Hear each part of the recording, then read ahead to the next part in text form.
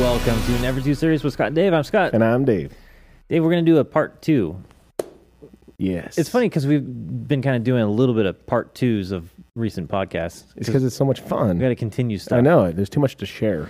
Yeah. We're continuing on with some more inventions. Yeah.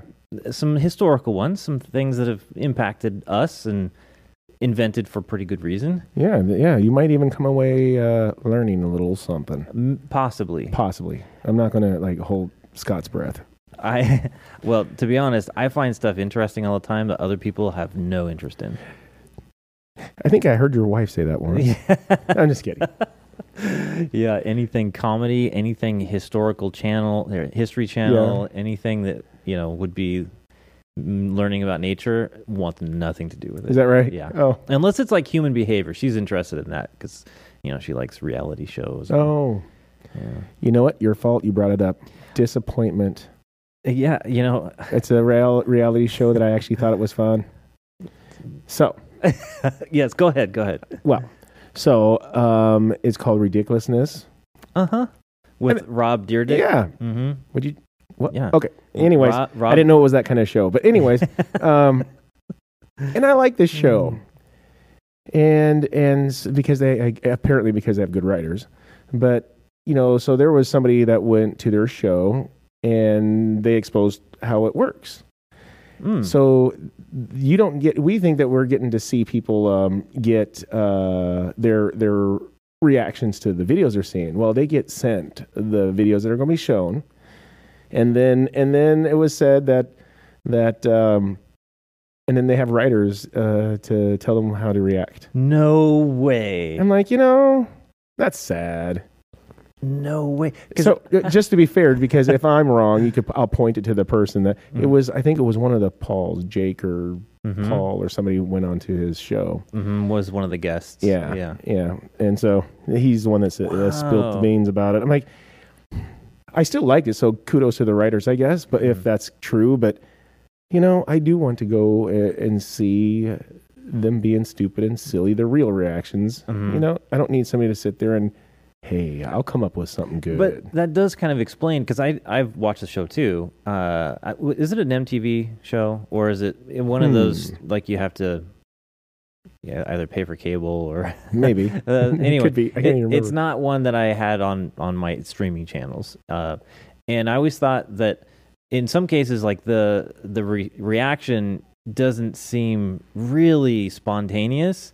There's after they've said that, I'm like, oh my gosh, there's a lot of forced laughter, isn't there? Yeah, but yeah, kind of, because there is some really stupid ones. And so even if it's coming, you still laugh about it. Yes. So, anyways, I thought that was odd. Yeah. I like reality show, but you wonder how much reality is in those shows. Yeah.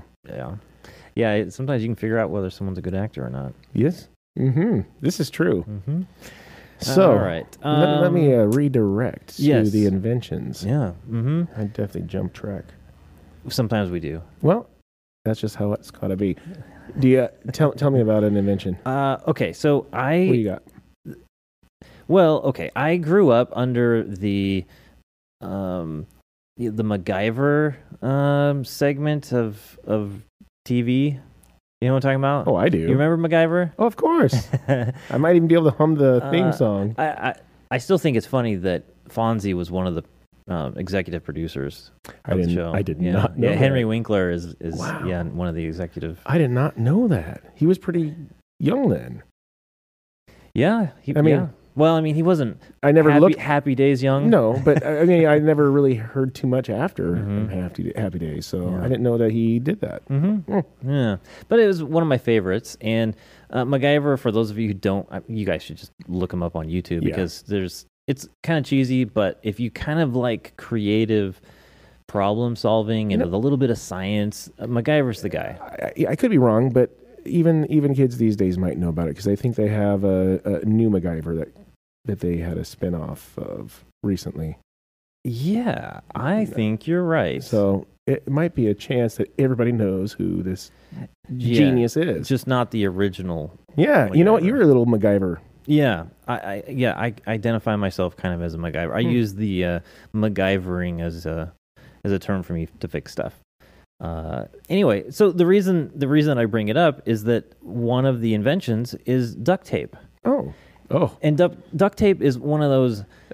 Well, it's duct tape and bubble gum and baling wire, or with a combination of those things, you can survive anything. Yep. The nuclear holocaust. You can't be MacGyver without duct tape. Yeah. And maybe a paperclip. That's true. You have to have those at least close by at all times.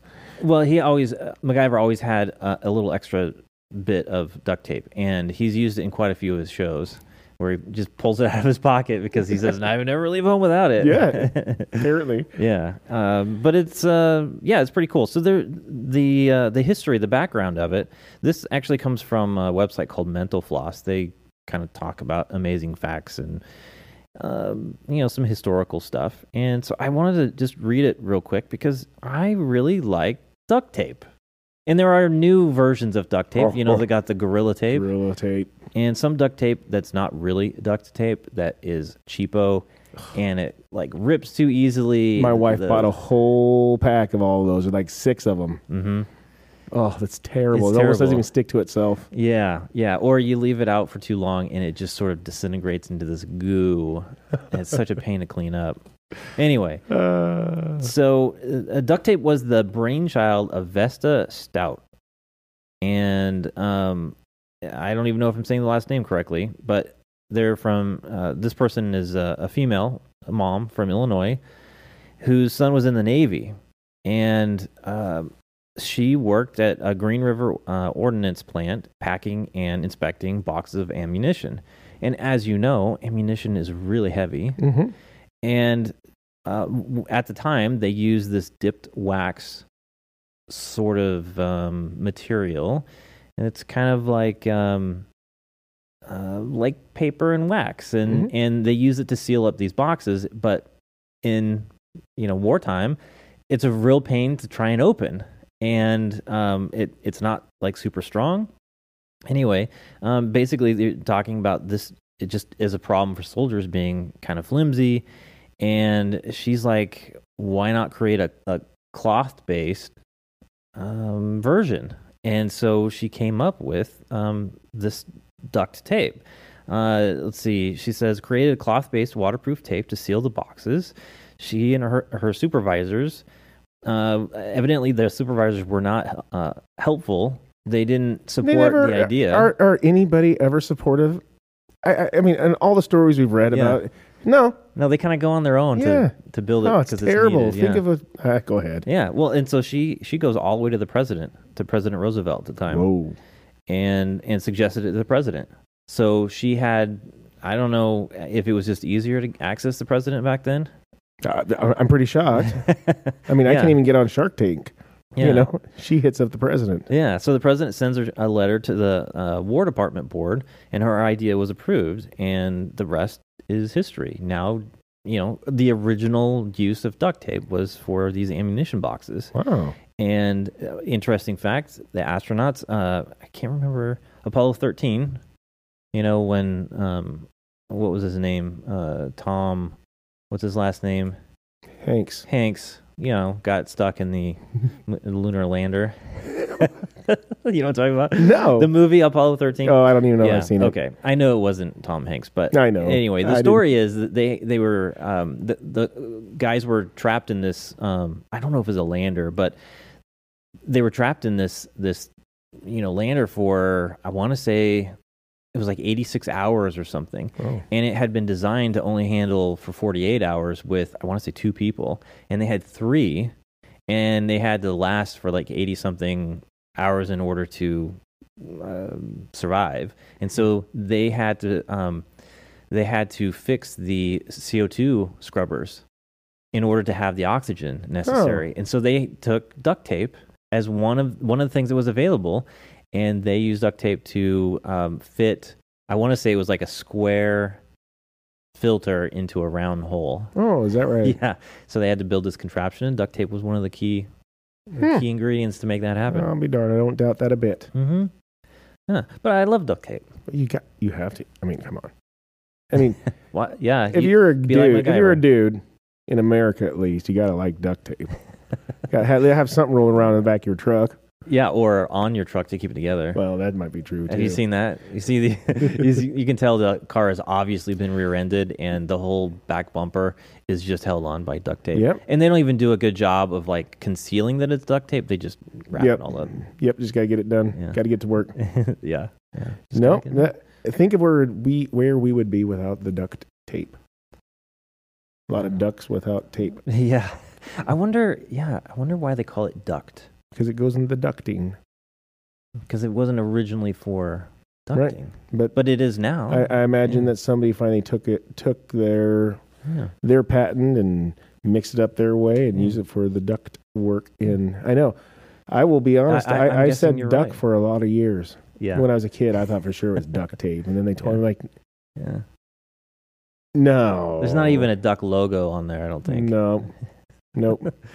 I should have looked a little bit more into where the actual name came from, but you might be right. Like someone later on, that was like the primary thing in ducting work. Yeah, they reinvented the invention again. Yeah, maybe.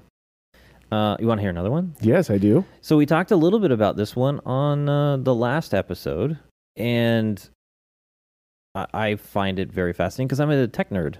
And barcodes. Mm-hmm. Barcodes. June 26, 1974, grocery store cashier at Marshall Supermarket in Troy, Ohio, passed a pack of Wrigley's Juicy Fruit chewing gum over a scanner, and the item and price were automatically registered. It was the first time an item with a barcode had ever been purchased. Wrigley's Juicy Fruit gum. Yeah. Back when it was like a penny, I'm sure. But they have and I can't remember the name of it, but they have a movie or documentary about that coming about. Mm-hmm. And it's pretty interesting. I bet Netflix has something like that on it. Mm-hmm. I should have did some digging. Yeah, because it is really cool. Actually. Yeah. So the inventors behind the Marvel, Joseph Woodland and Bernard Silver, they envisioned a system of lines that could identify consumer products by using encoded information read by an optical scanner. And this was, like we talked about on the last show, it was kind of inspired by Morse code. Yeah. There's several different types of barcodes that are used today. The standard barcode known as the Universal Product Code, the UPC -A, which are comprised of 12 digits, and each little segment of digits represents certain things. Yep. Like the first three denotes what type of item it is, like if it's a health-related item or something. And then the rest of the stuff can be product-specific and manufacturer. Yep. So I find it kind of an interesting thing. Growing up, barcodes were still kind of new. And I remember there was this big panic that, because, we grew up pretty religious and my grandma was a little crazy, and she envisioned that the 666 identification number of the Mark of the Beast, she thought that it was going to be barcoded. Dave, you're dying here. Yeah. We've talked about how crazy my grandmother was. I know, it's just ridiculous. And of course, there are some movies that have these barcodes tattooed on people and use them as identifiers. But yeah, she thought that the barcodes, that was like, it's not 666, it's going to be a barcode, and that'll identify. That's going to be the Mark of the Beast. Mm-hmm, yeah. Yep. Sorry, it's going to be a microchip. Yeah, it's not going to be like. It'll be a microchip. It's not going to be a freaking barcode. Come on, we're way past that. Yeah. But like you were saying, I don't know what it's called, but on your phones, they invented the QR code. Yeah. I mean, so I mean, it's crazy, and it was all stemmed from one person's idea. Yeah, and then once they got into this barcode, then it became a bunch of other things. There's other barcode standards that exist, and then they identify certain aspects of, like sometimes country of origin and some other things, location, and QR codes. Though I think, because I personally like QR codes, I think that there's some cool flexibility in QR codes. You can also have unique designs where you can throw in different color or some hidden logo stuff into a QR code, but they weren't popular until the pandemic, when QR codes really became useful to the everyday person who had a smartphone. And of course, we talked about it before, which is that a lot of the phones now are just natively compatible with scanning QR codes. Yeah. So they'll recognize it. Like I had my Apple TV, I have a subscription on there, and evidently it had lapsed or expired or something. And so it presented a QR code. And instead of me having to go back and log into, my account and do all this stuff, because it's a pain to do it on the little remote, it just has the QR code, and you scan the QR code. It takes it directly to the website to confirm that that thing is approved. Yeah. It was so fast. Oh, yeah. That is nice. I've tried to use it once, but I've not really used it. Yeah. Well, I just, whenever you see one, just grab your phone, see where it takes you. I don't want to do that. Somebody's going to be watching me on the other side. That's right. Yeah. Well, you got to get TikTok off your phone. Oh my gosh. Just kidding. Just kidding. Oh. Yeah. We need to talk to one of our buddies. Yeah. No kidding. We need an intervention. The things that you have to give away to be on that site or whatever you want to call it is unbelievable. I can't believe it. Wasn't Joe Rogan, I want to say it was one of his interviews where they really dove into what TikTok can do. I know Tucker Carlson, he had a little awakening for people. Oh. And it was all the... I'm going to have to watch that episode. Yeah. Rogan's podcast is a little long, and sometimes it's hard to find specific segments like that, unless he's packaged it and put it on YouTube, which is possible. But yeah, let's stay away from TikTok. Yeah. Want to hear another one? Well, yeah. Yeah. Okay, this one's not as... Well, I don't know. It's kind of interesting to me, so maybe other people will find it interesting. So, oh man, you already lost me. Okay, so let's talk about toilets. Oh, I'm all in on that. I happen to use one once or twice a week. A week. Well, have you heard of the S-trap on a toilet? Yeah. You do handyman stuff, so you've installed a toilet before, and sinks have these and toilets have these, and I didn't even realize how important that thing was. Yeah. Right. And so I'll get into the details of how it was invented, but the purpose of it is to block the stinky gases and other things from coming back up the pipe and out your toilet. I didn't know that. Yeah, I didn't know it either. So because of my project that we were building the apartment, and we had like a rag stuffed in. We had it all piped up, and just before we had the toilet, anything in there, we had just it piped in and a rag stuffed in it. Well, boom, so somehow it popped out of there or something, and we come up there. Oh man, it was so bad. And we're thinking, oh my gosh, what's wrong? Oh, because I'm not gonna lie, I didn't know, not until about a year or so ago. I didn't understand what the heck that was for. So we started having some things installed, and it went away. Mind you, I still didn't know, and then all of a sudden something stunk again. We're like, oh no, we have the toilet in, and oh, coming to find out, no, you got to get some water in there. Yeah. I'm like, what do you mean?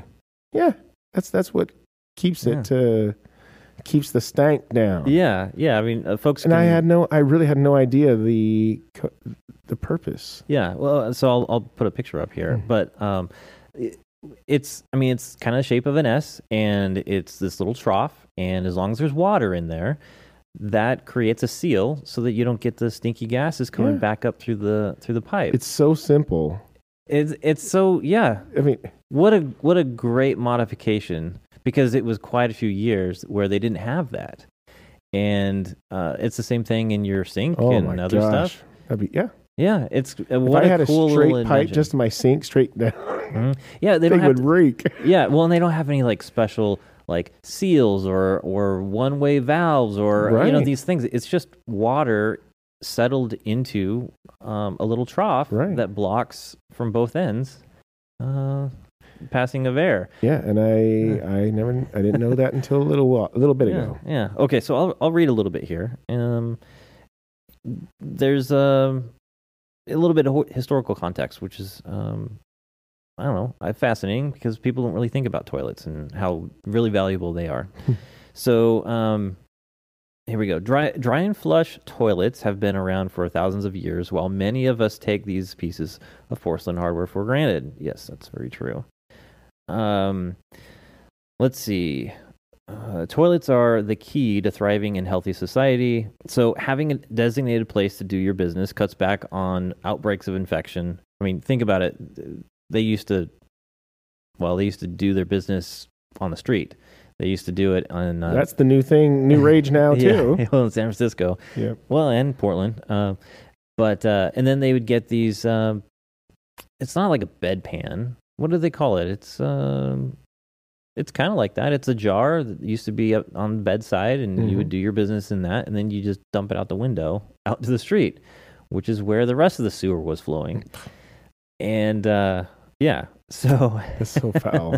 So foul. But, it wasn't... Well, I guess I was going to say it wasn't that long ago, but it was when I was in high school. Mm-hmm. So let's just say in 94, I went we went to Mexico, and some of those toilets we weren't allowed to flush. Some of them were just buckets, 5-gallon buckets. Yeah, that's gross. Not even an outhouse, not even a whole... Yeah. It was interesting. No clean bidet attached to that. You really don't know what you have until you go see what other people have. Yeah. And, I'll be straight. These people were, in my opinion, if I remember, I thought they were clean people. They had a system. Mm-hmm. They freaked out because the first thing we do? I don't think I did it. You use the bathroom, you flush. You do. That's just habit. Yes. And I think that happened through a lot of us did that. I don't believe, who knows? I might have. I don't think I did, but it's a big deal. And because you're supposed to put all the other waste and stuff in the toilet paper in the trash can. Just depends on whose house you're in. Yeah. But and because where it ends up is probably the river nearby. Storm drains and into the river, and it's not ever, none of that stuff is filtered out. Yeah. But I never thought of them, I never thought that their homes were filthy or even their bathroom was filthy. I mean, it was just how they did it. They just... Yeah. Well, and there's like really good septic systems, but, septic systems are good for individual homes with a fair amount of space. It's not great for an apartment complex. No. There has to be some other method of sewage gosh. treatment. Yeah. I never even thought about how much crap goes through a freaking apartment complex. Yeah. So it goes on to talk about John Harrington, who is the godson of Queen Elizabeth I, who is sort of the modern inventor of flush toilets. Because you think about, dumping it out the window or having an outhouse where you're just doing your business into a hole. But these S-traps, where is it? I'm looking for a date of when it actually came in. 1775. Scottish watchmaker named Alexander Cumming. Yeah, he developed the S-trap. That's how simple it was. So simple that we didn't change it for hundreds of years. Yeah, 1775. That's still a long time ago. Yeah, and we didn't even know. Dude, spot on. Don't change a thing. Yeah. Yeah. What a great modification to, because if you think about it, a modern flush toilet, they're just, there's a reservoir of water. You hit the flusher and it just dumps that reservoir of water in and then flushes it down the pipe. But then, just like you were saying, if that pipe is totally open to the world, boy, all those nasty smells come back up. So what a bright invention. Yeah, keep all the bugs down too. Yeah. Well, I think, a lot of it was disease vectors, bacteria and viruses. How easy it would be. And then the bugs get into it and that can spread it. And then, of course, the rodents. And so what else you got? Here. You got something? I do. Yeah. In fact, Yeah, it's totally different than that. Yeah. Good. I'll This is enjoy just my spice beverage. it up. So what about Listerine here? Oh, that's much better. Yeah. Oh, I can feel it's fresher in here already. So I want to read you a little something here. So Listerine was invented 135 years ago. Wow. Yeah, that's wild. That is a while. I wonder if it was fresh mint flavor back then. Probably not. Probably not, and here's why. No, actually, to be honest with you, it probably was, actually. First, it was invented 135 years ago, first as a surgical antiseptic, but also as a cure for gonorrhea. I'm gonna have to go get me some Listerine stat. So that must be interesting. Yeah. An article from 1888 recommends Listerine for sweaty feet and soft corns. Not the hard ones, apparently. No. Developing between the toes, by the way. Okay, so over the course of the next century, it was marketed as a refreshing additive to cigarettes. Oh. I wonder if that's where menthols came from. Yeah. It was also good for a cure for the common cold and as dandruff treatment. Huh. I wonder if it really fit, because sometimes, I've had some used, what was it, Head and Shoulders years ago. And sure, it tingled, but I just thought they just put some crap in there, make it tingle, so make it look like it's doing something. Yeah. Is it? I don't know. Maybe Listerine is just like, or what, The active ingredient is peppermint oil. it just made it feel like it was tingly. So, but it was in the 1920s that the powerful germ-killing liquid finally landed on its most lucrative use as a magical cure for bad breath. Huh. And I'm sure, because Listerine today still burns the heck out of your mouth. Yeah. I'm sure that people freaked out about that. But I mean, maybe people were still back then buying like snake oil and other, liquid things to cure anything. But whatever happened to, it was an antiseptic. It was, I mean, this one here, you have to spit it out. You're not supposed to drink it. But here's the other thing. You know what else it's good for? Getting you drunk. Yeah. I was watching this one show. It was about a bunch of drunks. Yeah. No, it's oh my goodness, I can't think of the word. Intervention is what it was. Okay. Yeah. And so this lady, I didn't know there was you could get that far. She would drink so much that their family would take all of the bottles and stuff away. And she even went to the bar and she came out livid because somebody stole her car, and they even pointed, it's right there. She lost her stuff, and it was right there. Anyways, she would go buy, because she couldn't keep any other alcohol, go buy Listerine and drink it like it was water, man. I couldn't even believe it. There's got to be something else in there that would just ruin your insides. I just couldn't believe it. I mean, I've drank in it before. Just I used to use it and it would go down my throat and stuff. And it is. Yeah, it's a little spicy. Yeah, and it makes you wonder, because I know some heavy alcoholics they like that burn. Oh, okay. And so maybe it's that as it goes down. But there's alcohol in it enough to get them jacked up, I guess. Yeah. But she goes around with like a half half gallon of Listerine. Got a story for you. I want to say you may have worked with this guy. Oh. This was way back in the day. I was working for Plymouth Chrysler, doing those car displays in the malls, and there was a guy, I won't mention his name. Oh, I about threw it out. You know who I'm talking about. So he was an alcoholic. Definitely know who you're talking about. I really enjoyed working with him. Really enjoyable guy, and he was a good guy, and very open about his alcoholism and his recovery. And he was so excited about. I want to say it was a Mazda RX-7 that he used to soup up because he had lost his license for such a long time, and this was like his baby. He finally got his license back. He just decked out this car, and Anyway, he used to tell me stories of how low he had gotten. He was drinking the alcohol out of those little like food heater, like burner things. Oh, no. You know what I'm talking about? Little Bunsen burner or whatever. I I know what can't you're remember. talking about. I can't remember the name of it now.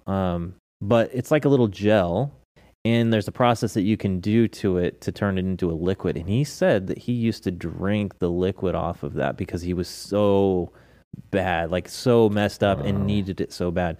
Yeah, like resort to some crazy stuff. That's bad. I will tell you that's why I think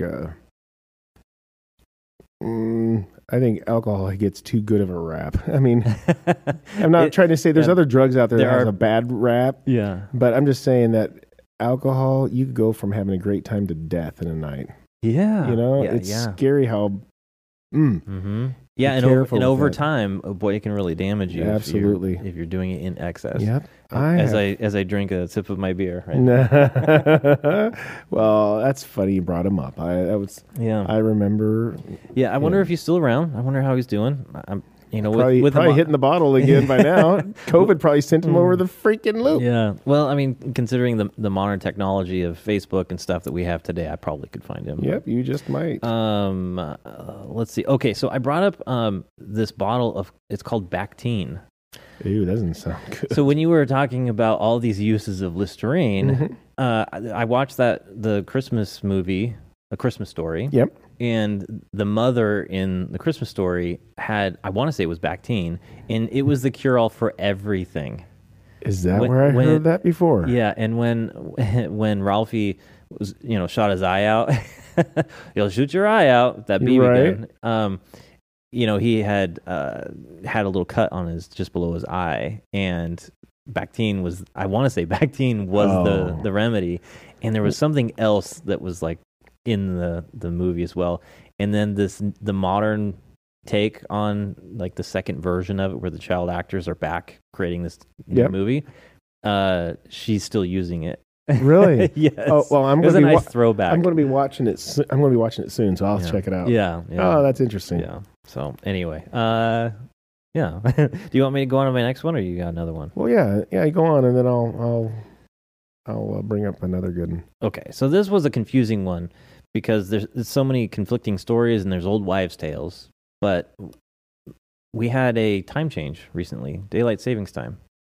We fell back an hour. And I didn't, for the longest time, I thought that the reason that we had daylight savings was because of the farmers and farming and needing to be up at certain hours and all this stuff. Total wives' tale. Not true. I don't know if I heard that one. Yeah. Why is it? It's not true because farmers get up at the crack of dawn and before because sunlight determines when they're working, not the hour. Sure, okay. Yeah. So nature is what forces them to be out working, not a 9 to 5, a boss telling you when to work. I would be really shocked that anybody would do anything for the farmers. So yeah, well, especially today. Trust me. Yeah, well, yeah. It's getting worse today. That's not me making fun of them farmers. It's I just know they don't get enough respect. Yeah, I totally agree. Daylight saving time was first implemented in the U.S. With the Standard Time Act of 1918. It was a wartime measure for 7 months during World War I in the interest of adding more daylight hours to conserve energy resources. It was originally, I want to say it was 18... Let me look here. I should probably do a better job of taking notes. It was actually 1784 where this guy basically said, hey, this guy, it was Benjamin Franklin. Just some guy. Some guy. I think that's what it says here. In a satirical letter to the editor of a journal in Paris, Franklin suggested that waking up earlier in the summer would economize on candle usage. And, of course, it was in a satirical letter. We're doing this. He wasn't serious about it. Because of candle usage? But some other people considered that's kind of an important point, is like you could save on candle usage, or in now modern terms, energy. Electricity. Yeah, because you're shifting the times where people are up No. using this stuff. Not in these days, because And- some of these people don't even leave the house anymore. And it's always dark. Got their video games going 24/7. They have everything. They're plugged in. Yeah. Well, and think about energy usage has changed significantly. Think about summertime, and when is the hottest point of the day, and at what point is your house without air conditioning the hottest? If I had to guess, it's like 3:00. It's like I don't know. It's later in the day. It's not noon. Yep, exactly. Yeah. So later in the day, it starts to get really hot, and if you don't have air conditioning, that heat lingers in your house much later. And anyway, so by shifting the time to save on other forms of energy is negated by other uses of energy, modern uses of energy. It's only an hour. And it looks like the reason that people shifted over is because there was this push to like save on resources and stuff. Now, we're in a real global economy.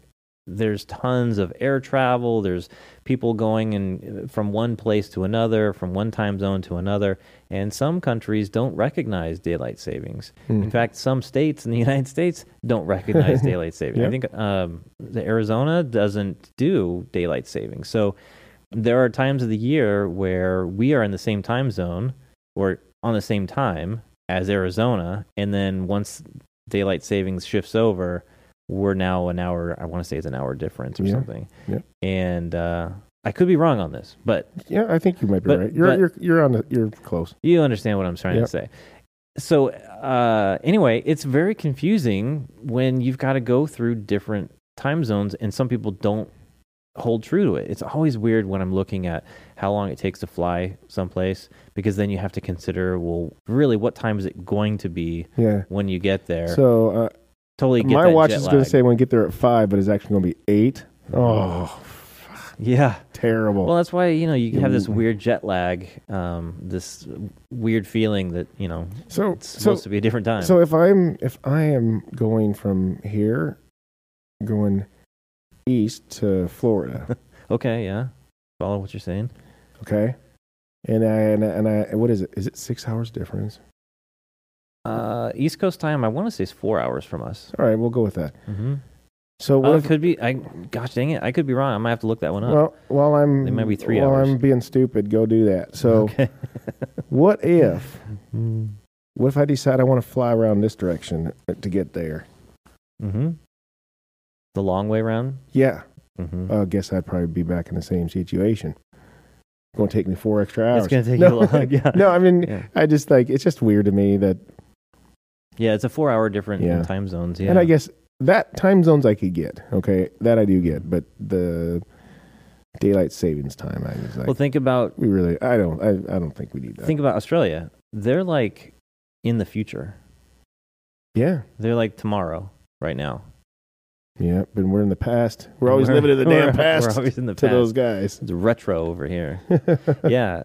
I just think it's an interesting thing where you could be in the same time zone, but then some people or some towns don't recognize it. Right.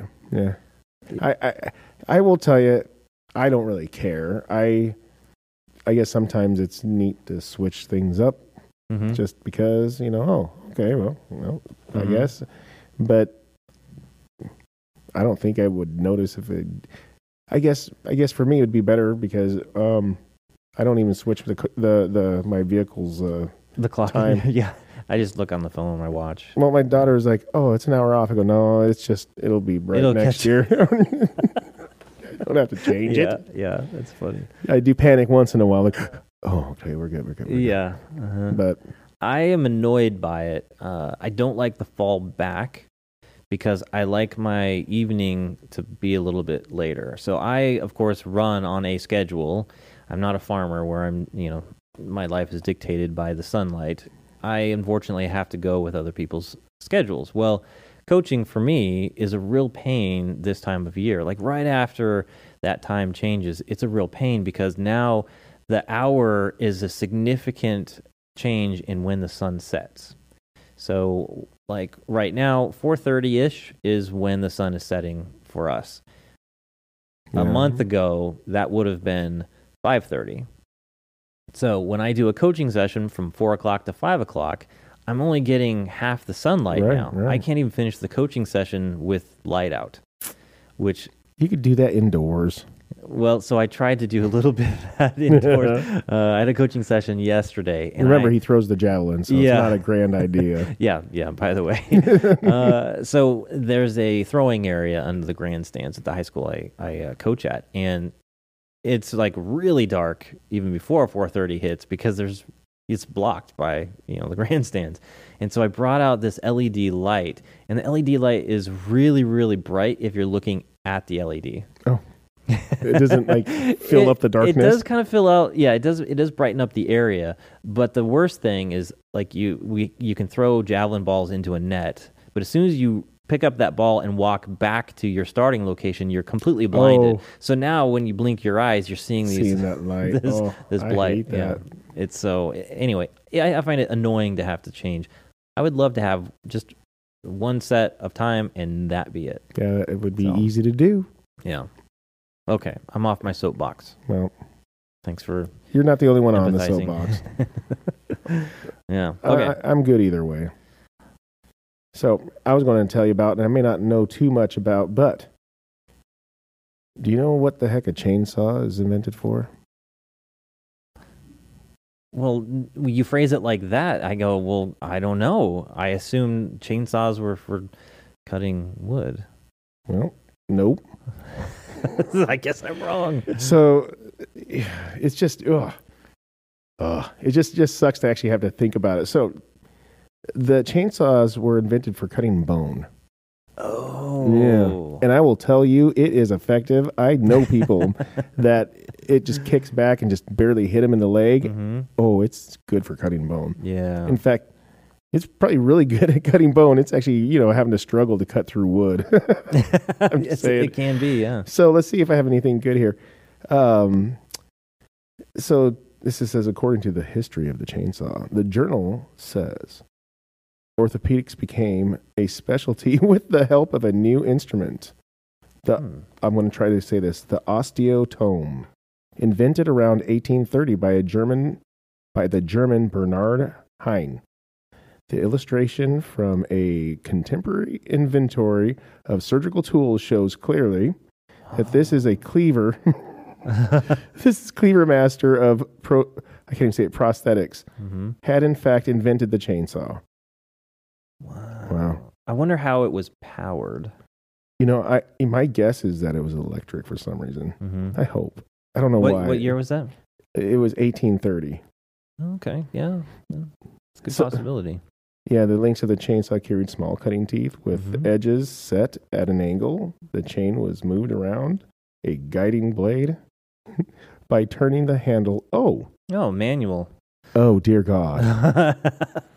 Hey, once it's set in the bone, you don't have to worry. You just keep cranking on it. You pour a little Listerine on there for some antiseptic. I think about the handsaw that I had. In fact, I have it in the back of my car. Gosh, that's terrible. I was out cutting wood at this property that I have that it's really like old, dead, super dried out wood.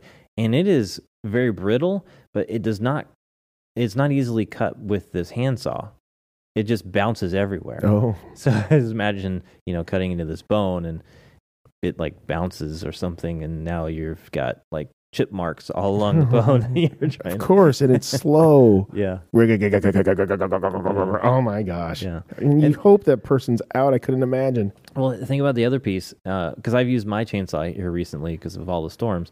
Think of all the chips that end up flying back at you and collecting on your clothing and into your shoes, and yeah, that'd be gross. Maybe I'm just exaggerating. No, are you kidding me? That stuff gets all over me. Yes. And then the other thing, I love the smell of a chainsaw and the wood chips. Like when it's on my jeans, I like the smell. It reminds me of my grandpa. What would that smell be like if it were bone? Oh, just before you throw a brisket on. Just before you make stew. Yeah. I don't know. Bone marrow soup. Yeah. Yeah. Ugh.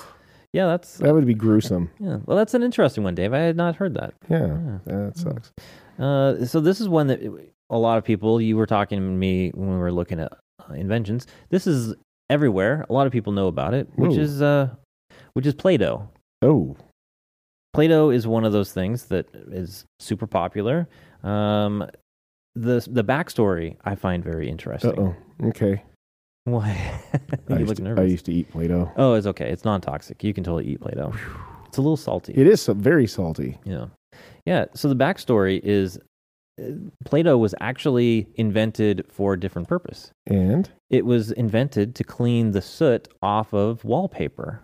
There's a cut-all company. That's the name of it. A wallpaper. Way back, this is the early 1900s and even earlier, wallpaper was like the thing. You very rarely see wallpaper in houses anymore. Yeah. Some people are trying to have it come back, but they're morons. Yeah. And I hate wallpaper. I hate it too. Well, it's a real pain to deal with. Yep. But with this, back in the day, people used to heat their homes with wood, with oil, with coal. It was like really kind of dirty way of heating your home.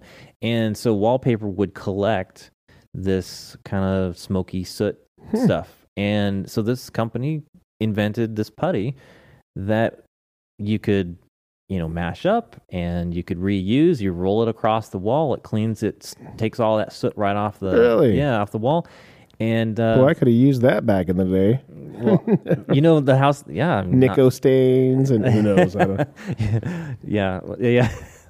And so again, watching that movie, the Christmas Story movie, there's a scene in there where Ralphie is learning swear words really from his dad because he gets frustrated all the time. And one of the problems that he has is he's always having to go into the basement and fix the dang furnace.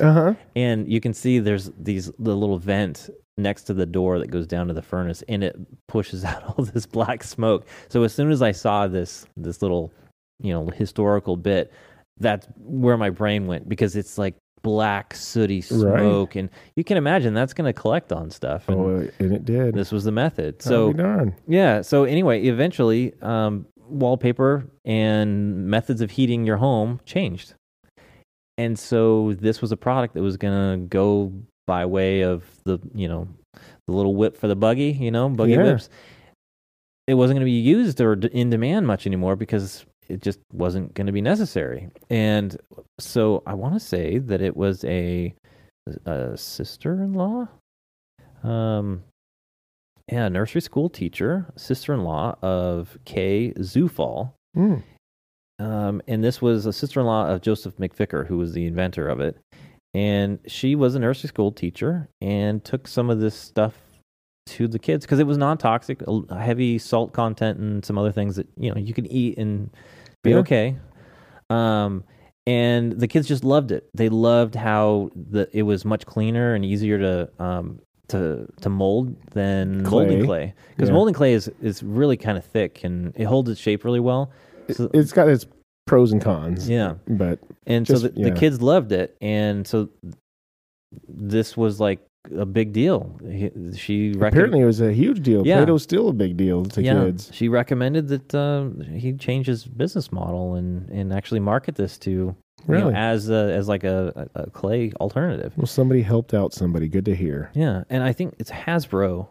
I think it's Hasbro that owns the company or the rights to it. Yeah. Yep. Yeah. It's kind of a neat story. Yeah, one thing turning into something new. Most of us has played with Play-Doh in America at one point or another. Yeah. Maybe over at somebody else's house because you couldn't afford the Play-Doh. Yeah.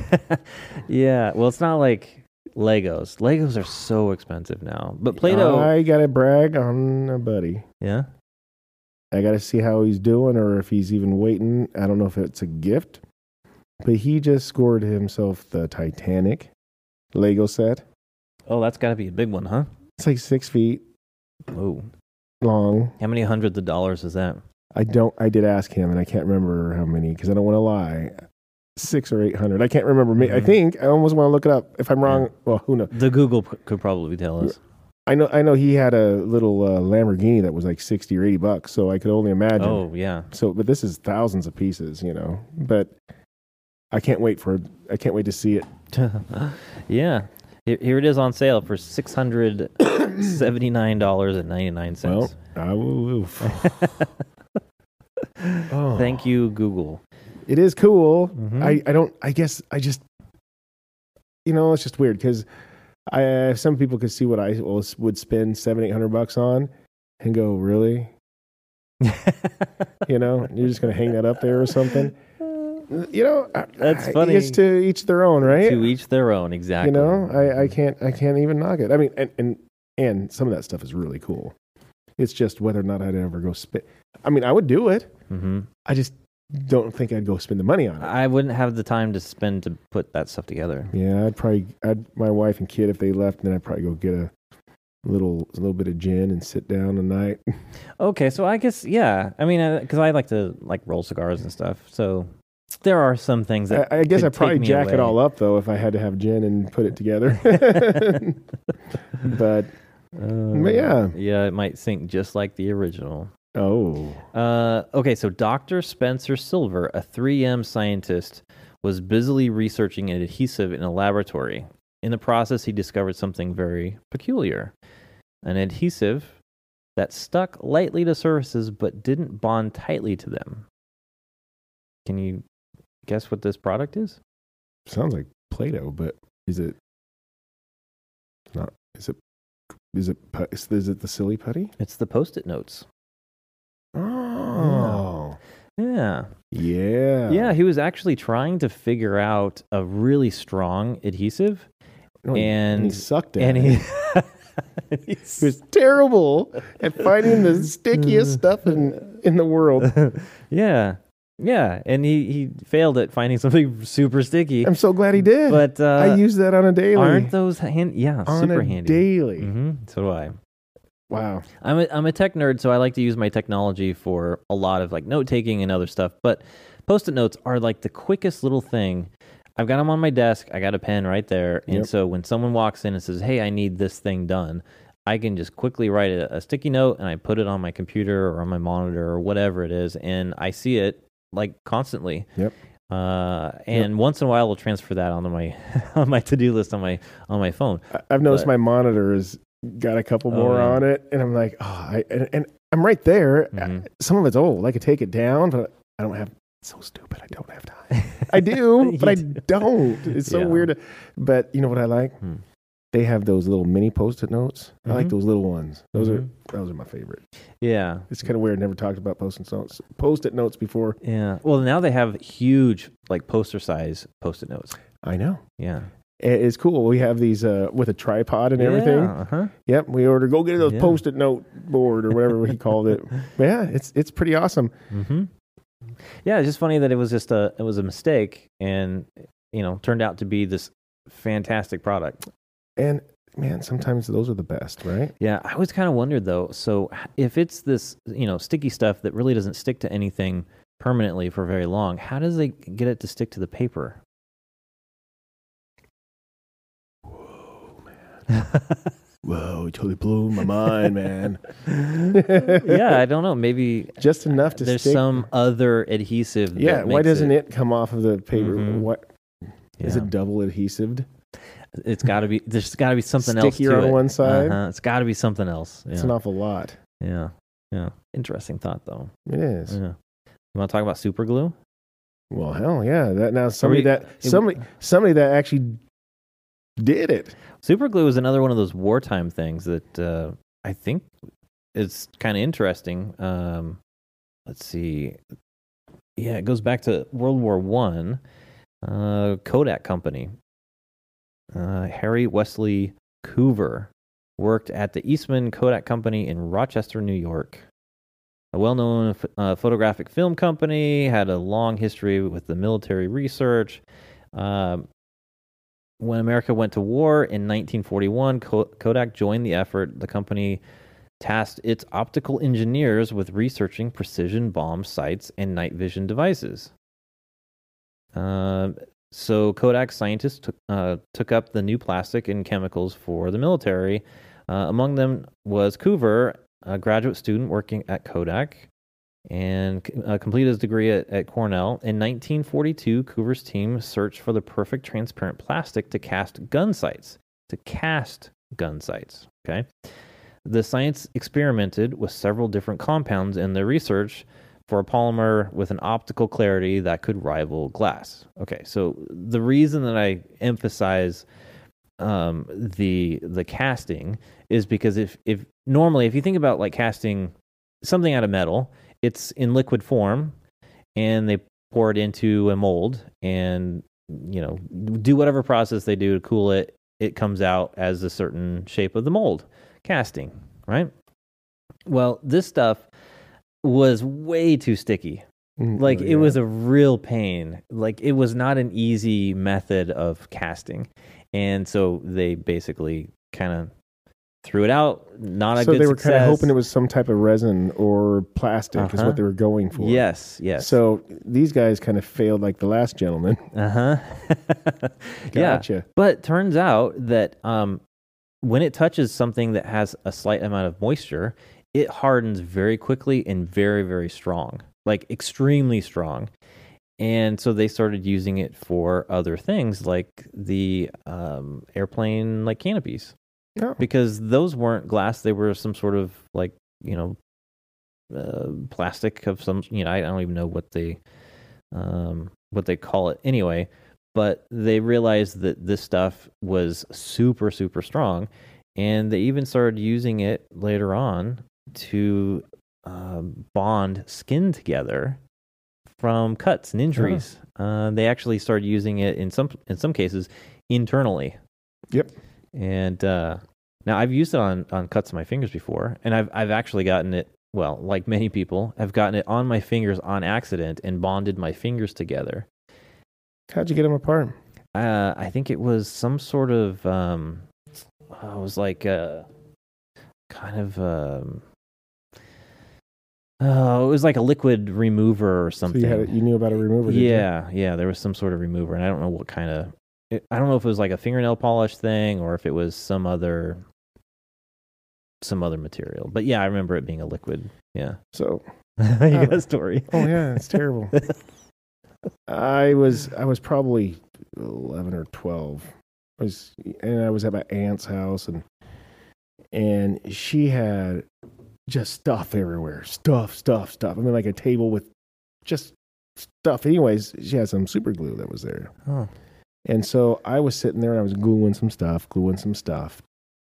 I didn't know that it was leaking all down into these 3 fingers. Completely. For a while. Oh, no. He's talking about his, like, pinky ring and middle finger. Yeah. And they were, all the way up. And I got panicky, like I said I was going to get in trouble. I used I used a steak knife. Oh no! And I just started cutting and sitting there crying, just cut, please. And it took me forever. Bloody mess. I can't even believe I don't have no scars. I have to look now because I've forgotten. Do you have fingerprints? I should tell you about this one fingerprint. It involved a cigarette lighter in a car. Oh, no. It got stuck to it. And I'm like, and I had to rip it off, and I have a jacked up fingerprint. Yeah. Can't work for the FBI, evidently. Well, no, actually, dang it still shows as unique. Oh.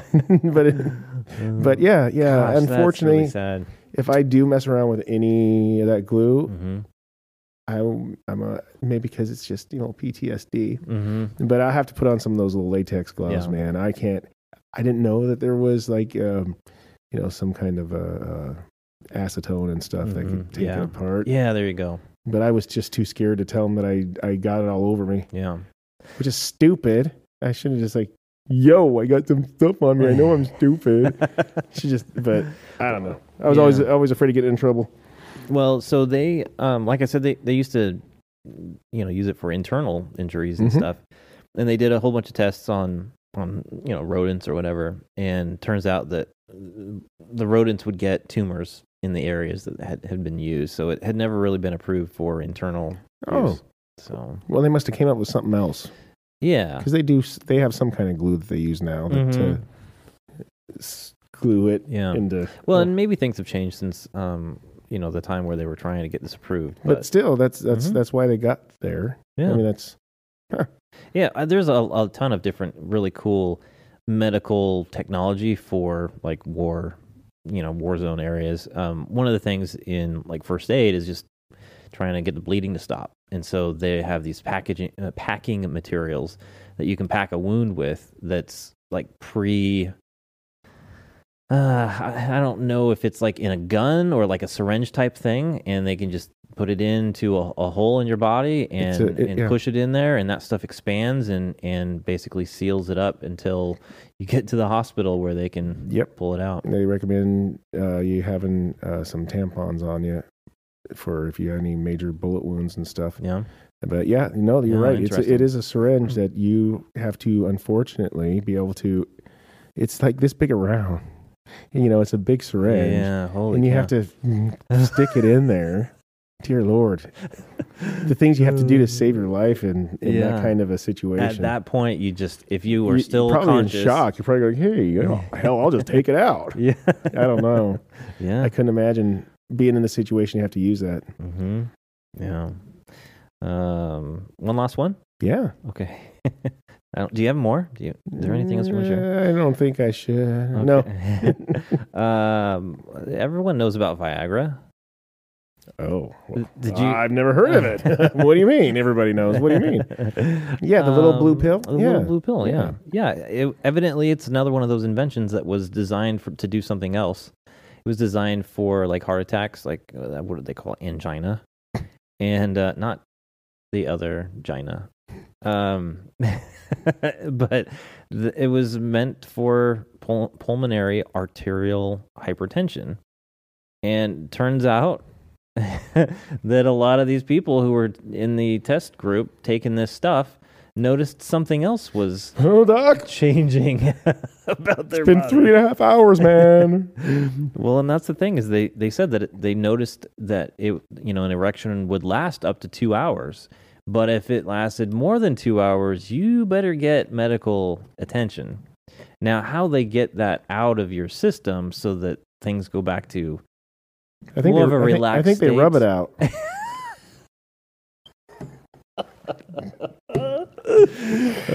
That's where I would start. It's a family show, Dave. Well, you know what? Even the kids have to learn. Oh my God, that's terrible. Yeah, that's funny. It's just funny that there are people who go in and are like test subjects. When clinical trials are ready for humans, they go in there and they come in. They don't know what to expect. There's like 43 guys in there, and they're playing like lightsabers, like some Spaceballs action going on in there. So funny. That is, but how weird would that be? They're like, dude, I'm not even thinking about anything. What I mean, because people that take Viagra, they expect something right now. Mm-hmm. Those people didn't expect a Woody. Yeah. And so that just had to have been kind of a peculiar that. Yeah. And it makes me feel like, holy cow, this wasn't that long ago, 1989. No, not really. Pfizer was developing it. And then I want to say, was it right around 2000? I think it was then approved for erectile dysfunction. Yeah, they probably completely dropped what they were going with. Like, let's just do it for this. Yeah, I could be wrong on that. You know what we could do? We should. Have you ever used it? No. I imagine there might be one day in my old version of myself that I might be looking for a blue pill. Because I was going to say we could do a show. I could score We're some. We're going to lose so many audience members. Because nobody ever talks about how long it takes until it gets effect. No, they say 20 minutes. 20. Oh, they do. 20 minutes. You should probably get to your full impact. Potential. Full potential. Yes. Okay. Sorry. I think we'll wrap it up there. Well, that is something to do. Okay. Once it's in gear. Oof. There you go, boys and girls. All right. Thanks again for watching and listening to the show. You can catch us on YouTube or Spotify. If you're looking for the video version of the show, you can find more information on our website at nevertooseries.com. And join us on social media at the NTS Podcast on Getter, Twitter, and Parler. Until we see you next time, take care and be safe.